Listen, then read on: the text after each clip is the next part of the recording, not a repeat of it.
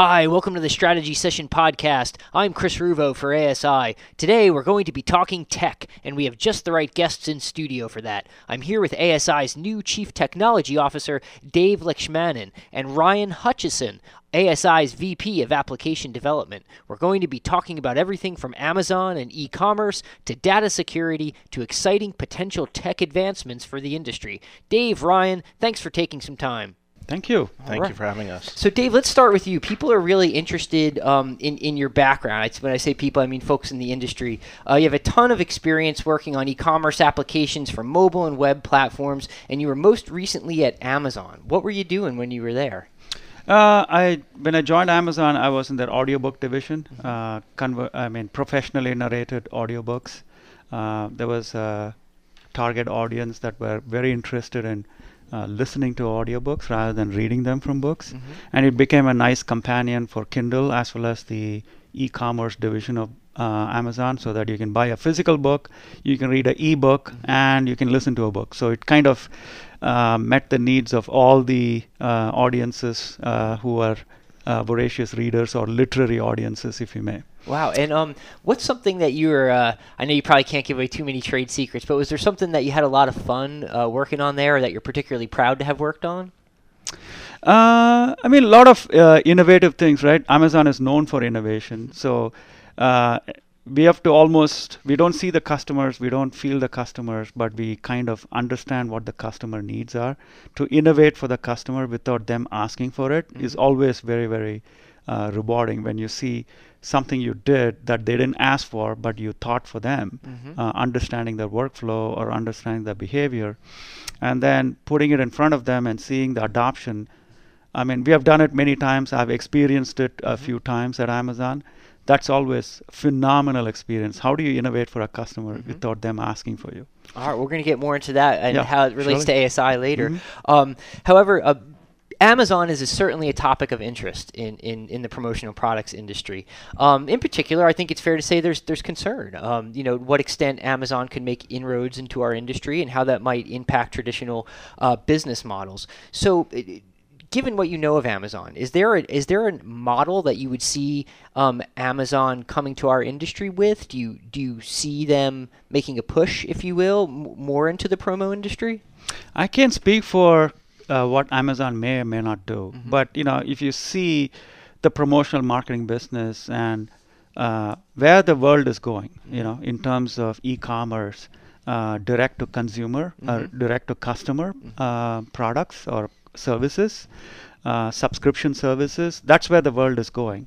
And more people are consuming their products, and the e-commerce is kind of bifurcated into small niche players. You have the everything store of Amazon, then you have these small stores that offer you prescription contact lenses on a subscription basis. They'll replenish your throwaway contact lenses every month, and you pay them $40 a month, and they'll replenish for you. It's coming into dental hygiene as well. There are people prescribing all these oral products that will go on your teeth, be it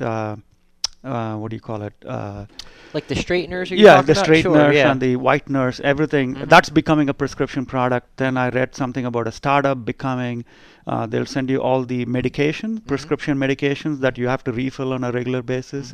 You have an online pharmacy now. So, where the market is going is it's getting bifurcated or segmented from a large everything store into smaller niche players, and a subscription model with it. So, as an industry in the promotional market industry, we have to embrace that trend of e-commerce and direct-to-consumer wave that is coming absolutely, about. And that actually perfectly segues into the next question there, which is just, I think there's maybe some sense that our industry is a little behind with e-commerce, and how can we as an industry collectively sort of up our game in that regard? What are some innovative things that companies can start doing in the e-commerce realm? And Ryan, feel free to jump in too. Well, I think it is going in a lot of different directions. Innovation has already happened, visual searching, visual voice searching of products. Very convenient. E-commerce is now taken before it was just ordering online. Now it's becoming, how do you make the ordering online really, really convenient and really low friction for people? Understanding people's behavior using AI, machine learning, predicting what their behavior would be, thinking on their behalf, saying, if you like this product, you may also like that product. Okay. People similar to you also bought these products. You know what I'm saying? Sure. There is recommendations and there is similarities. That's something I think is ripe for innovation in the promotional marketing industry. Also, some way by which you're able to complete the loop between supplier, distributor to the end buyer and the decorator. The whole impression of a promotional product on an end buyer's use. Somehow capturing that behavior and feeding it back into the supplier, distributor supply chain, if you may, just to complete the loop. That would be another innovation. We don't know what that is, but to complete the loop and to complete the cycle would be very, very beneficial for the promotional marketing business and the fulfillment side as well. You had mentioned things like voice search, I think, in there, and image search. Are there certain things you're excited about, either bringing to the industry or advancing in some way in relation to that? Where it is applicable, you want to see as a distributor, let's say you're attending an ASI show, you see a product, you can take quickly a picture of that product and then do a ESP search as an example. Won't that be easy? Having it in a clipboard, having it part of your orders, having it, connecting in your CRM to the supplier directly, not having this flow broken up into many interactions, but starting a whole bunch of workflows that are automated for you behind the scenes. That would be a cool way to introduce visual search into the workflow of distributors or suppliers, for a matter. And to your point before, it sounds like that is where everything is going, right? Oh, that's going to go maybe. I don't have your expertise, but to me that seems like that's going to go from being something that, wouldn't that be nice, to like that's going to be expected eventually down the line. Absolutely. Just given what we're seeing at the consumer level, right? People are bringing their consumer expectations into our industry, and that's how they want to shop, so to speak. That's right. Let the customer define what they want rather than us trying to figure out what they want. I got you. Makes a lot of sense. Yeah, go ahead, Ryan. Sorry. Point, which is really knowing your customer, right? And so how do you gather that information about your customer to be able to iterate on some of those results, right? And so there's tools out there like Google Analytics to be able to implement fairly quickly on your site and be able to measure that feedback. And that's from everything to how they're buying on your site to what platforms they're using. And so obviously mobile is a big platform for a lot of e-commerce sites. And so just being able to measure how people are visiting your site, where they're leaving your site, and why they're leaving it. Dave also talked a little bit about machine learning and being able to potentially implement upsells in your site, right? So somebody's buying something simple like a mug. Well, what else are they interested in buying? And then being able to upsell them as part of your checkout experience. And that comes from there's layman's terms here for me, guys. There's some kind of predictive analytics that go on there, or there's algorithms, right, that say if this then that kind of. And is that in layman's terms kind of how it works? Sure. So you can really measure what other people are doing in terms of activity on your site, and then be able to apply that on the fly when other people come to your site for the first time. And so you can go off of existing experiences and be able to feed that back in. But also, one point to add that is what we used to call in the e-commerce business as a cold start problem. So cold start is you have a distributor on your platform for the very first time. If you collect enough background or profile information about the distributor, right up front, they're not starting everything from scratch. We have already personalized some kind of an experience for them. Based on what they've told us about them. Hey, I'm interested in clothing merchandise or clothing business. My end buyers are mostly these categories of people in educational institutions or pharmaceuticals or banking and finance. So when we collect all this, the very first default screen doesn't have to be product of the day or whatever it is. It could be something very customized for. It's tailored to them based on what we know of them. Okay. Right? And you can actually say, hey, we thought you might like these. And that starts an introduction for them. That starts an introduction starts them with the credibility, saying like, oh, my God. I mean, from very little information I've told you, you've given me relevant stuff to immediately look at without me doing searches and adding things to my CRM or booking orders or putting things in presentation. And I see that being so much more important going forward as you have younger generations of buyers come in, because they've grown up with having everything tailored to, they're the stars of their own social media accounts, right? Like they're used to it being about them, and they don't expect a generic front. They expect something tailored to them. So I could see how that's going to have a lot of relevance going forward. I mean, take for example Spotify. If you answer a few questions, do you like to listen to male musicians, female musicians, you like jazz or pop or heavy metal or things of that, and then you start recommending products like here is AC/DC or here is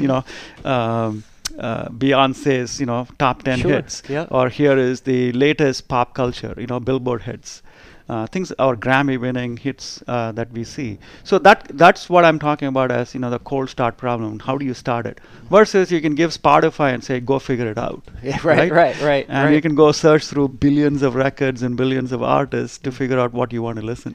Throw you a little bit of a different question here on as it relates to e-commerce. And do you think that to survive, thrive going forward, if say you're a distributor, okay, so you're facing that end user, are you going to have some kind of e-commerce component, going forward, in the years ahead, or can you still make it without having the e-commerce component? Do you think? I think for you to be competitive in this business, I think e-commerce will become a table stake if you're a distributor. Okay. And some amount of that supply chain of the e-commerce would become a table stake if you're a supplier. I got you. Like dropship or fulfillment or inventory, understanding what you have, consistent pricing or value-added pricing, so that you're not, searching for prices, or you're not hunting for the best price you can buy a certain product where you have multiple suppliers supplying this product. I think these things are nice to have now. I think in a few years it'll become table stakes. I don't believe it won't. It would be a nice to have. Okay. All right. And I think as a distributor, you're only working so many hours a day, but people are shopping, 24 hours a day, 7 days a week. And so you're not always going to be able to field those calls. And so if you provided a e-commerce solution where somebody could land on your site and go through that experience without having to touch a human, I think there's a lot of opportunity to get that sale. And if you're not doing it, then your competitor is. That's a great point. And I think that's what's going to drive it, right? Is that there's going to be more firms starting to do this, which is going to kind of necessitate you having to come to the table with it, right? Let me shift gears a little bit, guys, and talk a little bit about data and network security. It's been an issue for our industry. We had some high-profile breaches at some large suppliers and distributors. I think it's a topic of concern. So I guess the question would be just what are some strategies that promo businesses can use to ensure that their data and networks are secure? And I realize that we could probably talk for 10 hours about this and not scratch the surface, but if there's just some top-level things that come to mind, we'd love to hear it. Just, email phishing is the easiest way people get to you, right? Get access to you. So if you find it is from an email address you do not know, pay close attention to, things that are coming. These days they even say it's coming from, some of the common vendors that we all use, like Apple or something. And if you look very carefully at the email address, it's not Apple, it's somebody else. And they say you have bought X amount of things from Apple Music or things like that, right? So you want to be very careful about opening attachments, looking at emails on your PC, because those attachments have malware that take over your PC, and the next thing you know, you're compromised. So that is going to, if you assume that might be a par for the course, or that is a risk you're running in your operation, make sure you have a password manager that you're using. Our info security in our blogs, we also put out our favorite password managers. Password protect everything. If you're dealing with, supplier addresses or end buyer addresses and phone numbers and account information. Make sure you have multiple passwords for each of this. It's like you would do for your own house, right? You would have a code to enter your house, a security code to enter your house. Your garage opener has a different code. Your cars, all cars don't have the same keys, do you? Right. No, right? Of course not. Different cars have different keys. Sure. So just use the same common sense you use in your everyday life for digital data as well, so that you have different things for different passwords, and everything is password protected. That caution is better than, prevention is better than cure. Sure, So absolutely. you're better off taking that prevention than worrying about once you have compromised, you have to clean all this data, throw away some of the data. Some data may not even be retrieved. So the cost of that compromise is a lot bigger than the prevention, where you're paying a few bucks a month to get a very good service, a kind of a protection service for your firewall from your internet service provider, a password manager that you trust, a different password for different things, and all your client data, sensitive data. If you think it is not something you want the world to know, protect it. All right. That's our advice. Yeah. All right. Ryan, how about you? Yeah, I would just say, if you're a large organization or a medium-sized organization, just make sure you spread awareness of cybersecurity risks, right? And I know at ASI even we have cybersecurity training where we go through some of these protocols in terms of password securities and policies and things like that. And it's not always through some sort of malicious software that's getting installed on your account. In some cases, it's also social engineering, right? And so if somebody calls up or just sends an email and is asking for information, it doesn't hurt to rebuttal their email and figure out what they're really looking to get at, because in some cases, they may be able to get through in terms of security breach just by having conversations. Really? Is there like a for example you can think of, like how that might work? Sure. I mean, if you look at bank accounts, for example, a lot of times, or you'll notice that they have security questions. And so those security questions are not just when you're logging into your account, but also when you call them up. And so what they're trying to do is basically establish that it's really you that's calling in. And if you don't have measures in place like that, it would be very easy for me to call up and say, hey, I'm Chris Ruvo. I forgot my account information. Could you give it to me?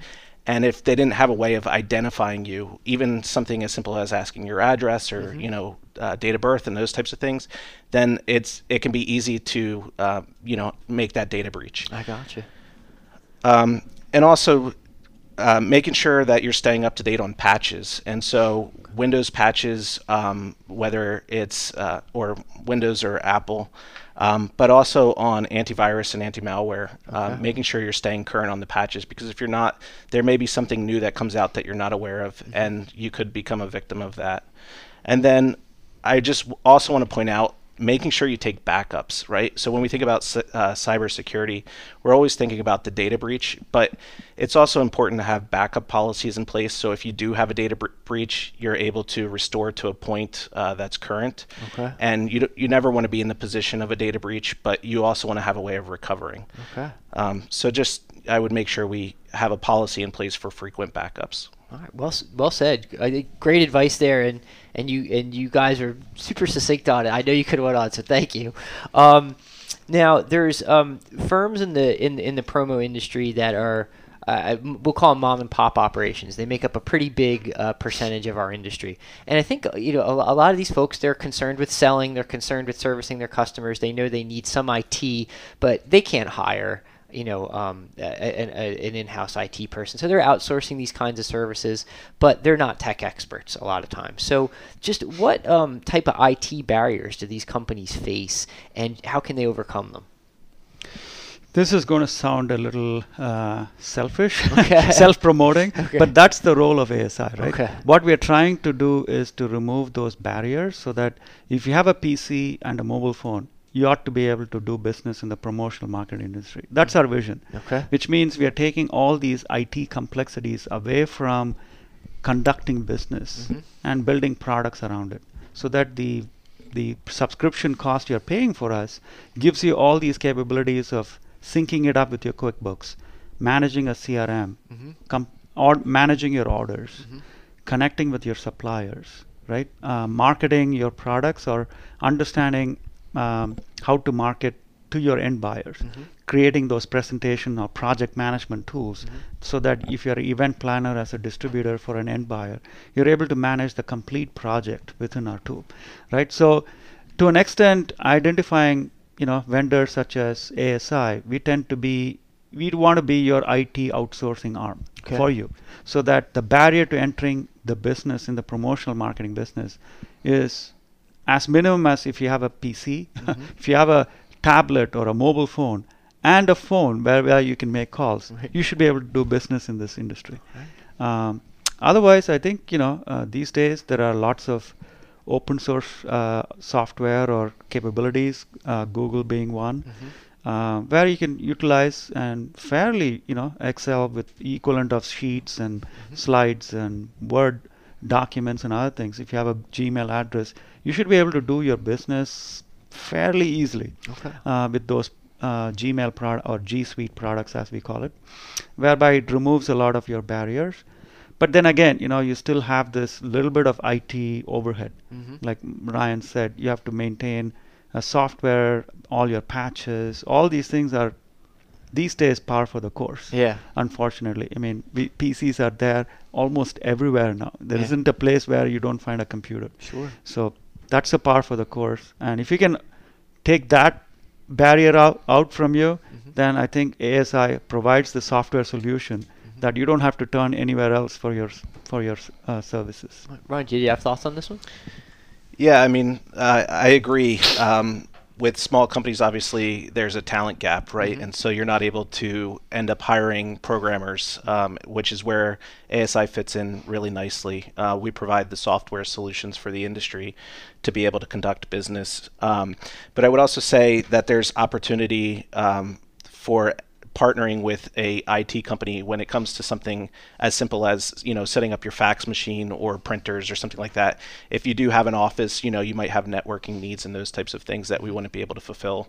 But keeping that in mind, if you end up having an issue, you obviously want to make sure that you're finding a partner up front that's going to be there when you need them. And so you don't want to have an IT emergency where your network's down or your printers are down and you're not able to get a hold of that person. So just making sure that when you're doing the vetting of an outsourced solution, that you're able to find somebody that meets the needs of the business. That's a great way to put it, and actually segues into my next question, which is kind of when you're doing that vetting, what are some things you should look for? There are like red flags. Is there things you should absolutely ensure you're getting? Things like that. I mean, make sure you know their SLAs, right? I think if you're using a vendor, for the services you have, make sure you know exactly what their service level agreements are. Right? If I have an issue with network, if I call you, would you be able to return my call and service me within the next few hours? Because every hour that goes by you're not serviceable is money out the door. You almost have to equate it this way. So the higher the SLA you want is, the more cost it would be, but it's more worth it because that's much business and revenues at stake for you.